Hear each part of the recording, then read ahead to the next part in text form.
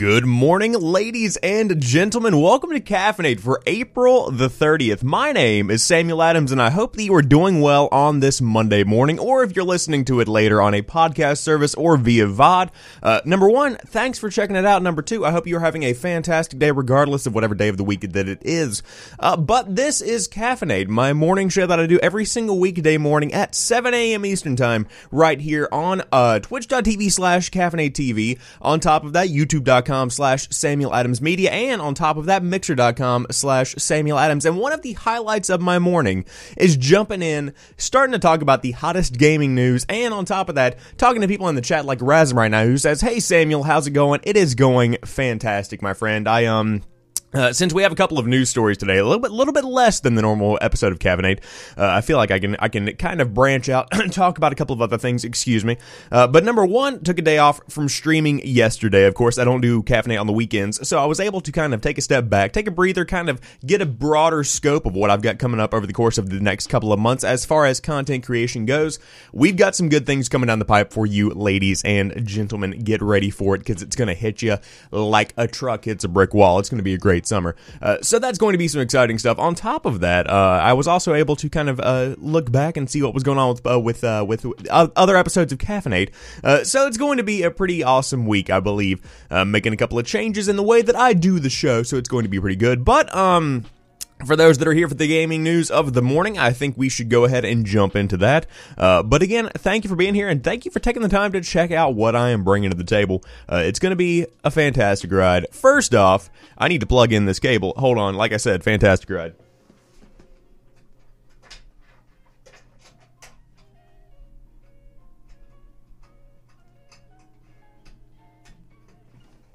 Beautiful professionalism at its finest. For those that are listening to the show via podcast form, you know, sometimes whenever you're playing God of War, you just forget to plug the cable back in after you finish, and then your computer doesn't have any kind of you know, output or anything like that. It's beautiful. It's great.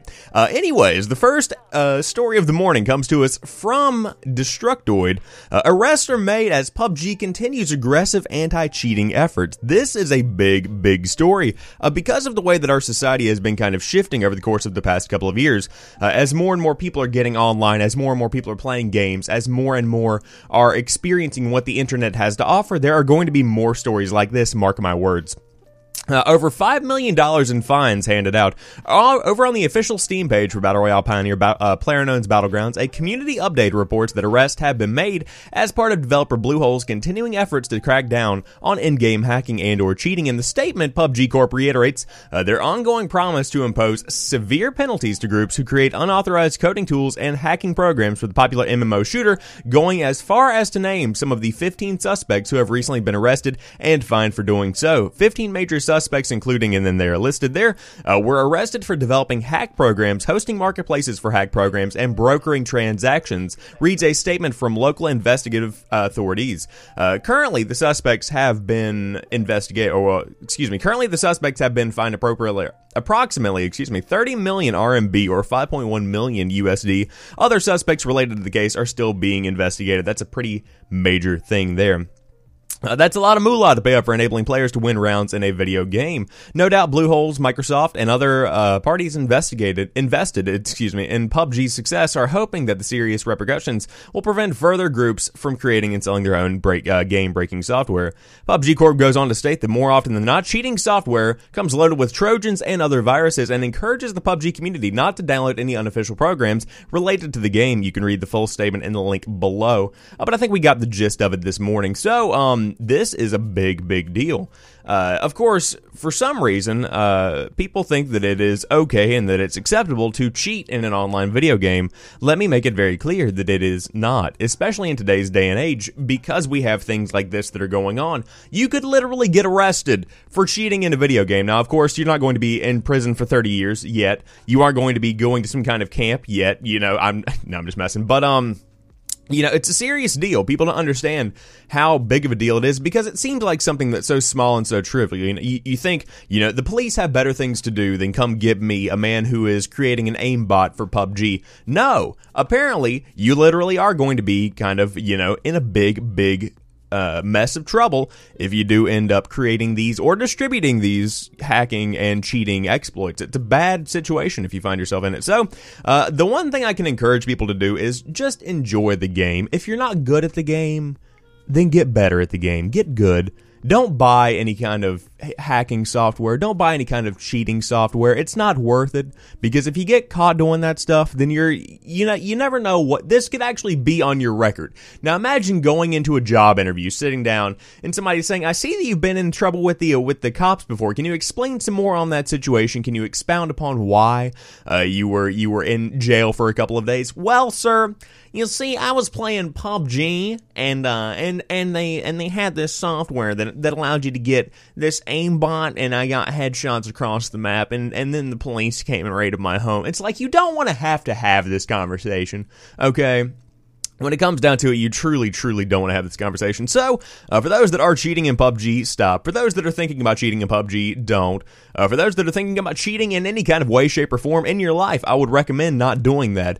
It tends to go that if you live your life and you try really hard and you do your best, chances are you're going to make it. You don't have to cheat or hack.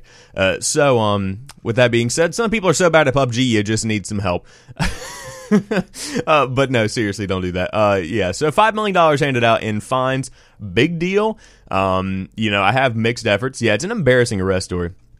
I have mixed feelings about this entire thing, where I understand where Bluehole and Microsoft are coming from. I understand, what's going on with PUBG Corp and all that, where they're just trying to crack down on the excessive hacking that can go on in the game. But still, it's a video game, Let's all take a step back. It is just a video game. So, like I said, mixed emotions. Let me know what you think in the comment section down below, in the chat, or in the Twitter form via at Pretty Chill Guy. I would love to hear what you got to say about that. But moving on to the next story, Shadow of the Tomb Raider offers early access with select editions. This is coming to us from Game Rant's Andy Cortez. Got a lot of Game Rant news this morning. Lara Croft has proven herself time and again as a formidable heroine, and her 2013 reboot sparked a new flame among fans old and new. Now, Shadow of the Tomb Raider is in our midst, and Lara's story continues in what looks like to be the Tomb Raider's most enigmatic story yet. Shadow of the Tomb Raider dropped its trailer recently, and in it, Lady Croft finds herself attempting to prevent the end of the world at the hands of a Mayan apocalypse. Fans have more to chew on than just a trailer, however, as several versions of the game have come to light, with each edition building off the previous one. The newest details come from Tomb Raider's official Twitter, which revealed what players can expect from the 4 different editions, as well as the Season Pass. The most prevalent offer is that players will pre-order to receive a skills booster pack, and those who pre-order any special edition of the game will receive 48-hour early access. Notably, a soundtrack of the game will be included with each variant except for the standard version. And then there's the details and whatnot. Fans who are looking for more than just the base game have a good deal of selection, as the other versions of the game will include digital as well as physical goods. The Digital Deluxe Edition includes the base game, 48-hour early access, additional weapon and outfit, and an original game soundtrack. The Croft Edition includes the base game, 48-hour season, and all the other stuff on top of the season pass, and 3 additional weapons and outfits, and the soundtrack, as we said. And the Ultimate Edition includes everything in the Croft Edition, which is, again, a good hunk of stuff. A physical statue, a flashlight, and a bottle opener. God, why? Why? I don't need a Tomb Raider bottle opener, dude. While the different versions are filled to the brim with offerings, players not interested beyond the Croft Edition will be happy to hear that the Season Pass also offers a bevy of DLC. It includes, quote, 7 challenge tombs, 7 weapons, 7 outfits, 7 skills, and multiple narrative side missions. Indeed. For new Xbox owners that are intrigued with the upcoming game, its predecessor, Rise of the Tomb Raider, is currently available for Games Pass, which is Microsoft/Xbox's big Netflix-esque kind of game download service. It's pretty cool, I must say, if you are into the Xbox universe. And then, of course, you can kind of get a gist of what you can expect from Lara Croft's newest journey. All in all, Lara's history stretches far and wide, and it's good to see the developers are still offering a hefty amount of riches to appeal to longtime fans. With retailers having their own exclusive promotional content, fans ought to keep a lookout and see if their favorite retailers have any exclusives of their own. Shadow of the Tomb Raider will release for PC, PlayStation 4, and Xbox One on September the 14th, 2018. Rasm in the chat says, she looks much better than newer games, much newer graphics. Yes, indeed. She looks fantastic in all of the new games. I want to start off my kind of, feedback from this by saying if you haven't played the newest Tomb Raider games, highly recommend it. They are fantastic games. The one thing that they do very well over at, I believe it's developed by From Software. I could be wrong about that. But the development team does very well in making sure that you don't have to play the older games to play the newer games. Of course, there are small nuances. There are small little tidbits here and there that do improve and become more valuable if you do end up, playing the older games. But when it comes down to it, you really don't have to play the older games. You can just jump right in, enjoy the journey, and see what Lara Croft is up to in her newest iteration. And of course, the games all look beautiful. So I would highly recommend checking them out. But, Rise of the Tomb Raider is certainly shaping itself up to be one of the biggest games of the fall, I would say. I think it's going to be one of the biggest adventure games of the fall. I'm not entirely sure if it's going to be the number one game, of course, because it certainly doesn't appeal to everybody, and not everybody loves Tomb Raider. But in the absence of an Uncharted game, because, last year we had Uncharted, the Lost... Ooh, what was the name of that Uncharted game? Hold on, Uncharted... for The Lost Legacy. There we go. We had Uncharted 4 The Lost Legacy last year, so that was kind of the adventure itch being scratched, so to speak. So now we have a Tomb Raider game that is going to be a fully fleshed out experience with, Mayan apocalypses and all of that hardcore end of the world stuff that everybody loves so much. So that's going to be a big one this fall. I'm excited to see what goes on with that, but I also wanted to address the fact that there is 48-hour early access. I feel like that's going to be a thing that people are going to be seeing more and more. But it's also something that is mildly irritating to me. And this is just my 2 cents. This is just my opinion here. This is just what I've got going on. So this is just something I want to say to the side. Whenever you have 48-hour early access, I feel cheated. I feel like you should just put the game out there for everybody to enjoy. Because if you put it out there 2 days early, do you know how many spoilers are going to leak? Do you know how much of the internet I'm going to have to avoid to ensure that I get an awesome experience? Do you know what I'm saying here? Like, more and more people are just going to be like, yep, Lara gets eaten by a lion. And then I'm going to be like, well, I would never, what? How? And I just don't want, I want to experience that. But, to jump back into the chat, it becomes so much of a survival game, at least from the first new game. It is a little bit more survival-y. And also, Boss in the YouTube chat says, wubba-lub-dub-dub. Wubba-dubba-lub-bub. There you go. Hey, boss, how's it going, man? So it's definitely a different kind of game. It's not your old classic Tomb Raider, but I do love it. I'm excited to play it, and I probably will give this one a rent before I buy it, because it seems to me that the newest Tomb Raider games are the ones that you jump right into it, and you just kind of experience it one time, and then it's a one and done kind of situation. I don't really want to go back and collect all the stuff, though you can. It's very much so like an Uncharted game. In the chat, Sean says, yo, it's the one and only Samuel Adams. Indeed it is, my friend. Indeed it is. Yes, the Infinity War spoilers are another example of what's going on whenever you jump onto the internet and you see that there is just this plethora of information available about something that you don't want a plethora of information about. So, exactly. So I will probably be avoiding a lot of the Tomb Raider discussions, because there's going to be this 48-hour early access. I wish less games would do that, but again, I understand the draw of people jumping in and experiencing that early, and I understand that that's going to definitely drive some sales of the other editions of the game, so I can't really complain, Yeah, just stay away from the internet when anything else comes out. It's a big pain. It truly is. But the DLC sounds pretty beefy. I don't know what the actual cost of the DLC itself is, but it includes 7 challenges, 7 weapons, 7 outfits, 7 skills, and multiple narrative side missions. So of course, the beefier the lore gets, I need that beefy lore in my life. Okay, so yeah, hopefully that'll be a pretty good little DLC pack there, a little bit of a season pass. So, yeah, I'm excited about this. September the 14th, if you want to jump in, or if you get the newer editions, September the 12th. Yeah, I probably won't be doing that. Anyways, moving along to the next story, coming to us from VG247, H1Z1 dev Daybreak announces layoffs after apparent ties to Russian oligarchs surface. This is a rumor that I covered earlier in a previous episode of Caffeinate last week. I think it was around Thursday or Friday. I might have even talked about it Friday. But there were rumors of Daybreak having layoffs, and so now more details have emerged, and we have confirmation that there are going to be layoffs. It's been a hell of a week for H1Z1 and PlanetSide 2 developer Daybreak Games. For the record, this was written on Friday, but I have a feeling this is going to be a hell of a week as well. It all started earlier this week when the U.S. government froze assets owned by several Russian oligarchs, said to be involved in, quote, destabilizing activities in the U.S., most notable of which is interference with the country's 2016 elections. Victor Vekselberg, one of the businessmen targeted by these sanctions, owns Renova Group, a subsidiary of which is Columbus Nova, a company long believed to be the owner of Daybreak. It has long been reported that Daybreak's parent company is Columbus Nova, which bought it off Sony when the latter sold it in 2015.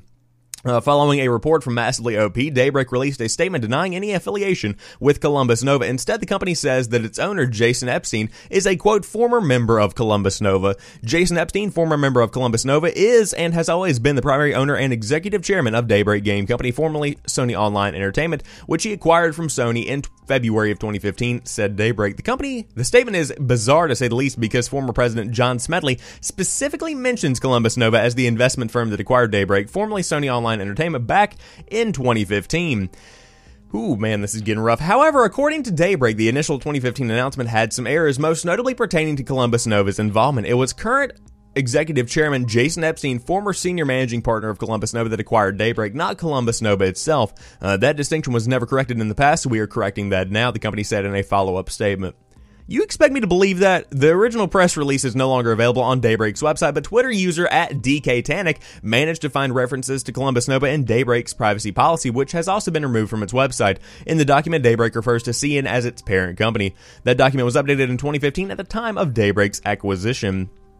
2 days after these allegations surfaced, Daybreak announced big layoffs. The company did not give an exact number for how many were affected, but it looks like studio veterans and other in major disciplines have been let go. The studio's brand manager Rye Schuler, operational engineering manager Steve Melton, and community manager Jay Goldberg, among others, have been hit.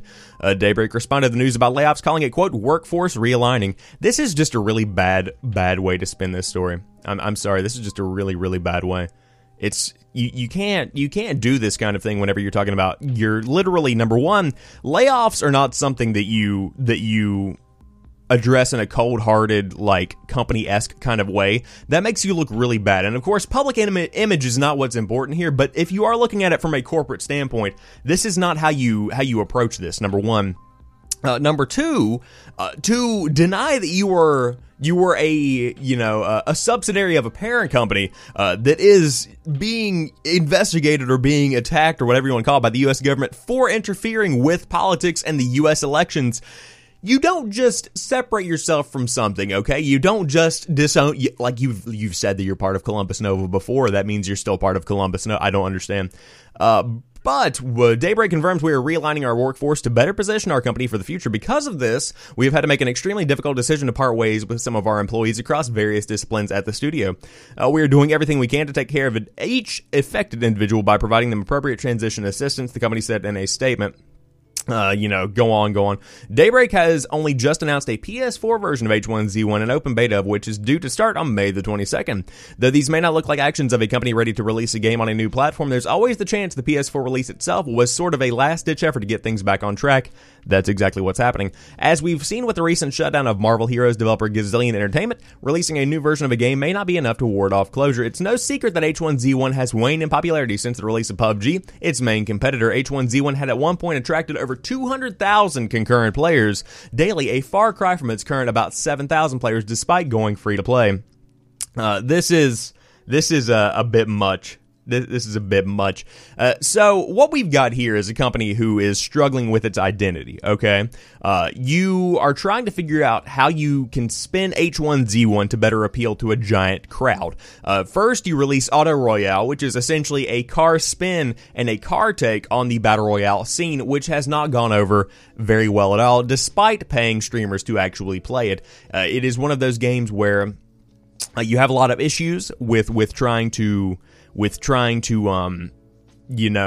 make it feel appealing in light of PUBG and Fortnite. You can't make this game fun whenever you have so many other games doing it right. On top of that, the connections to Russian, ties and all of that stuff, it's starting to sound like American politics. It's just one of those things where the company sounds shady. When a company sounds shady, no one wants to give behind it. And it's just one of those things where it makes it a little bit difficult, it makes it a little bit complex. And so when you have all these different elements coming in, it's just time to kind of throw in the towel, which is what they're doing with H1Z1 on PS4. Whenever the game comes out on on PS4, that's when we're going to see if the company is going to be able to survive or if the company is going to fold and call it quits, and then we'll just see what happens with the guys over at Daybreak. If this PS4 version of the game is not successful, this is the end of Daybreak. 150%. PlanetSide 2 was fantastic. It kind of began declining in popularity over time. H1Z1 was the king. It was the king of the kill, so to speak. But then PUBG came out and it just kind of like went down. And it's just one of those things where there are issues. But in the chat over on YouTube, Boss says, by the time they prove it fact that they had a hand in the election, it's going to be time to elect a new president. Indeed, I could not agree more, actually, surprisingly enough. CRP Racer says, sup, my dude, sup. But yeah, so that's what's going on with Daybreak. That's what's going on with H1Z1. I have a bad feeling about what's going to happen with the future of Daybreak. I don't think it's going to be around by 2019. I truly don't. If Daybreak is around at the end of 2018, then that means that H1Z1 did incredibly well on the PS4. And whenever you have Fortnite available for free to play, as I said last week, why would you try H1Z1? Well, let's back up. You would try H1Z1, but why would you stick around in H1Z1? That's essentially what I'm trying to say here. So, we'll see what goes on with it, but I don't think that Daybreak is going to be around much longer. Moving along to the next story coming to us from Gamatsura. Nintendo still has plans for the 3DS through 2019 and beyond. Interesting story here. Following earlier conversations about the role that the 3DS would play in a post-Switch industry, Nintendo now says that it has plans to support the 3DS into and beyond 2019. Currently, the 7-year-old handheld platform has sold 72 million units across its various models, and Nintendo says it plans to continue to leverage that install base in the coming years. During a presentation to investors, Nintendo President Tatsumi Kimishima, ooh, man, that's a rough one. Tatsumi said that the company is still looking at ways it can drive hardware and software sales. Nothing that Nintendo is currently, quote, preparing new software for release in 2019 and beyond. Right now, the company has a handful of games like Captain Toad Treasure Tracker, WarioWare Gold, and Luigi's Mansion release due out for the system in 2018. With Mario and Luigi Bowser's Inside Story and Bowser Jr.'s Journey slated for a 2019 release. Kimishima, God, man, it's a rough one.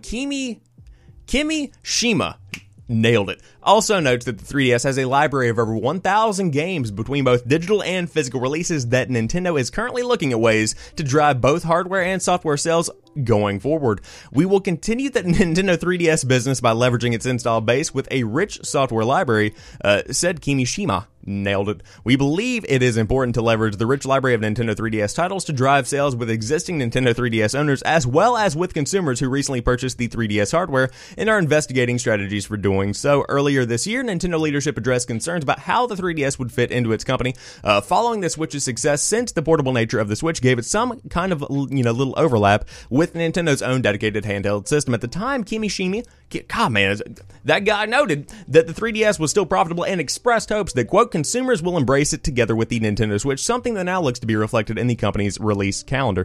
It's going to be an interesting day, to say the least. Going back to the Daybreak story briefly, Boss says Daybreak should just stop trying to keep up with PUBG and Fortnite and go back and fix Just Survive and improve that. 100% agreed. I might make a video on that later on. I agree completely. But back to the 3DS thing here. It's cool to see that the 3DS is definitely going to see some support going on throughout 2019 and subsequent years, because the 3DS single-handedly kept Nintendo alive during the Wii U lifecycle. Okay, the 3DS is what made Nintendo into the Nintendo that we have today in 2018. Without the 3DS and the 2DS and the 2DS XL and all of that stuff that we have going on, or the 2DS, whatever it is, the big folding one, I think it's the 2DS XL, whatever it may be, the fact that the 3DS existed was what saved Nintendo. If it had just been the Wii U and maybe the DS Lite, the company probably would have folded. I don't know exactly what the back end of all of that looks like, but it is just a very difficult time whenever you look back on the Wii U generation. And so with the 3DS, it was able to successfully get enough money to create the Switch. It was able to successfully support itself and with minimal changes in the way that the company was run. So that's one of those things where you almost feel compelled to keep it going, because 72 million units is not anything to shake a stick at. That's a pretty big number. And a lot of people have a 3DS. A lot of people love the 3DS.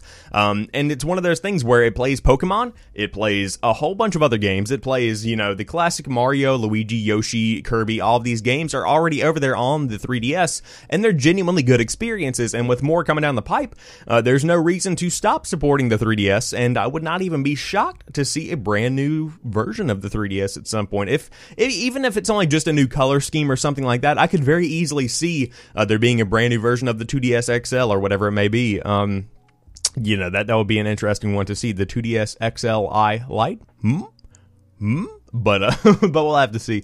But yes, throughout that mix of completely devastating Japanese names, I believe that we can gather that there is going to be a couple of interesting twists and turns in the life of the 3DS from here on out. So I'm excited to see what goes down with that. But with over 1,000 games, I mean, it's totally worth investing, even if you can get one secondhand for around, I think I can get one for around $60 today.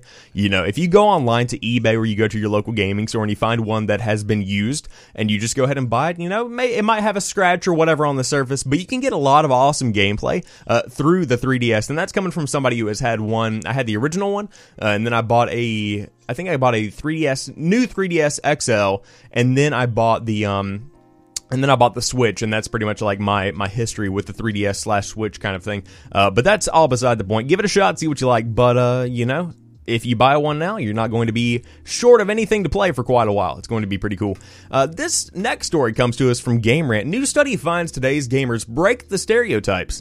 Pretty exciting stuff here. For decades, gamers have often been stereotyped as being antisocial, overweight, having no ambition, and living in their mother's basements while playing video games all day. A recent study by Alienware and Dell Gaming has found that gamers are, in fact, the exact opposite of the negative stereotypes associated with them, and that today's gamers break these negative stereotypes. Alienware and Dell Gaming surveyed gamers in 11 countries and found that, firstly, today's average gamer is not a teenager living with their parents, but that the average gamer has a job and a family and is often an active member in their community. In addition to that, because gaming has grown so much across the globe, today's gamers are more accepting of others, especially in terms of ethnicity, political views, and sexual orientation. The study also revealed that where being a gamer was perceived as negative in the past, with terms such as, quote, nerd and geek being used to describe gamers, today being called a gamer is perceived as positive. Today's gamers are often described as being, quote, cool, fun, and exciting.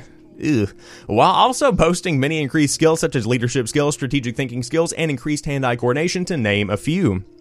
According to the study, today's gamers are also well-rounded human beings, as they have many other interests besides gaming, including fitness. In 3 countries, contrary to the stereotype, the gamers are overweight. More than 40% of gamers reported that they are likely to exercise. Finally, more than 40%. Finally, in contrast to the negative stereotype that gamers are loners, today's gamer is proven to be, quote, good at self-sacrifice while being unlikely to skip social commitments such as birthday parties and sporting events. That one I missed out on. If one looks at the increasing globalization of gaming and the demographics of the gaming community today, where both men and women, as well as people of different ethnicities, enjoy gaming, it is not surprising that gaming has become more inclusive activity. The video game industry has certainly come a long way, and it is hopeful to see the gamers being recognized for their positive attributes and that negative stereotypes are fading away. Pretty awesome stuff. Hey, player, what's going on in the Mixer chat? What's going on, man? But this is awesome to hear that we're finally actually making some headway here, and that it's not that gamers themselves are changing. I think this is more so that more and more people are playing games and branching out and trying new things. Because, I used to be the stereotype. I used to not really go anywhere in high school. I used to just kind of hang out in my room and play video games and stuff like that. And I was the overweight guy. I was the antisocial guy. I was that. But as time goes on, I've changed and more people have branched out and the gaming community has grown. So I think it's more so that the society is impacting the gaming population while the gaming population is also impacting the society. And it's all kind of becoming this new kind of setup. And it's actually a really cool thing to see, I must admit. So I'm very excited to see what the future holds for the gaming community. I think it's going to be very cool to see where gaming becomes more of something that is ingrained into society, especially with the advent of mobile phones, stuff like the Razer phone, stuff like that, where you have a genuinely awesome gaming experience on the go. I think that's going to be a big game changer. And when you have games like League of Legends that branch out to pretty much everybody, when you have games like Hearthstone, like Slay the Spire is one that comes to mind that's pretty accessible. It's tons of stuff from World of Warcraft all the way down to mobile version of Fortnite. You've got everything in between that people can experience and all of that good stuff. But I'm incredibly excited to see what the future of the gaming world does hold. I think it's going to be a pretty awesome one to see, and something that is going to be fun to experience and live alongside of. But yeah, so that's that's a study that I thought would go well here on an episode of Caffeinate. But again, it is conducted by Alienware and Dell Gaming, so that's kind of like an obesity study conducted by Hershey. I don't know. It's just one of those things where I don't necessarily believe everything that I'm told, but I like to believe this one because this one is awesome and something that could definitely benefit the gaming community as a whole. So that's exciting stuff, and I would love to see that. But yeah, let me know what you guys think about that entire situation. I don't know what to believe anymore, man. I don't know what to believe anymore, but I want to believe that is for dang sure, because I do not want to be this individual right here, or at least I don't want to be that again. But moving on to the final story of the morning, someone bought one Sega Game Gear game in Q1 2018. The first quarter of 2018 saw a copy of Sonic the Hedgehog 2 for the Sega Game Gear sell at full retail. Matt Piscatella, who works for the MPD Group, has accessed the detailed sales reports from retailers and noticed that one copy of the game has been sold in March of 2018. While this could be a mistake, Piscatella's credentials are clear to see, and his regular access to highly detailed information certainly means he is more than capable of spotting false data. That being said, this is very much a mystery, with Mag currently being able to offer no explanation as to how this might have happened. The game, which first released in 1992, must have been sold as new by the retailer in question because consignment stores do not provide point-of-sale data. As well, the data was transmitted to Matt via the electronic data interchange, something that is not done by secondhand retailers. At this point, the circumstances of the sale are unclear, but analyst has stated that he will continue to make the inquiries to find out how this might have happened 21 years after the console was discontinued by Sega. The console itself sold reasonably well, a total of 10.62 million units, but it was largely forced out of the market by the Game Boy, which managed to ship a monstrous 118.69 million units in its various forms. My God. There are a variety of theories as to why this strange event might have occurred, but I agree with this next one. Chief among these is the idea that this item may have been sold via a Toys R Us store, following the announcement that all branches of the chain were to go into liquidation. Liquidation sales mean that literally every item contained within the store will be put on the shelves. This is like literally where they're selling the shelves themselves. Like they literally get rid of everything, even if it has been sitting in the back of the room for more than 2 decades. As of now, Piscatella has yet to find out how it may have happened, but he has promised updates when he gets them, so stay tuned to find out how this modern day mystery gets a thrilling conclusion. So, that's pretty much what we've got going on here. I think that whenever it comes down to it, it was in the back of a Toys R Us. I think that there was one copy of Sonic the Hedgehog 2 that was brand new in the packaging in the back of a Toys R Us somewhere. And to be honest, I don't know what kind of money that would go for. I don't know what you would sell that at.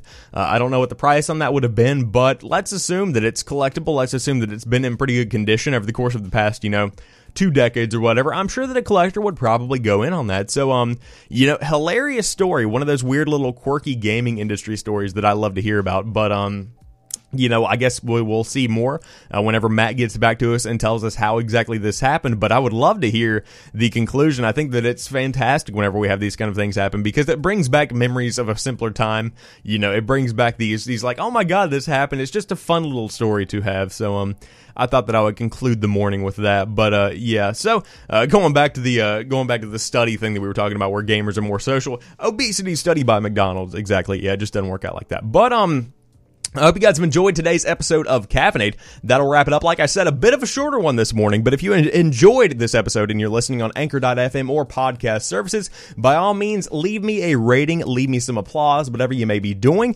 If you are watching on a VOD via YouTube, thank you for checking it out. There is more content just like this every single weekday morning right here at 7 a.m. Eastern Time. I would love to see you there. On top of that, you can follow me on Twitch at twitch.tv/TheSamuelAdams. If you want this show on Twitch, twitch.tv/CaffeinateTV. I've got a lot of stuff going on, so you can just follow me on Twitter at PrettyChillGuy if you want to keep up to date with everything that I've got coming down the pipe. But I appreciate you guys being here. You are all fantastic people, and I will talk to you tomorrow morning. Actually, I will talk to you later on tonight, but as far as this show goes, tomorrow morning. Love you very much. Have a good one. Enjoy your Monday, and I will talk to you soon.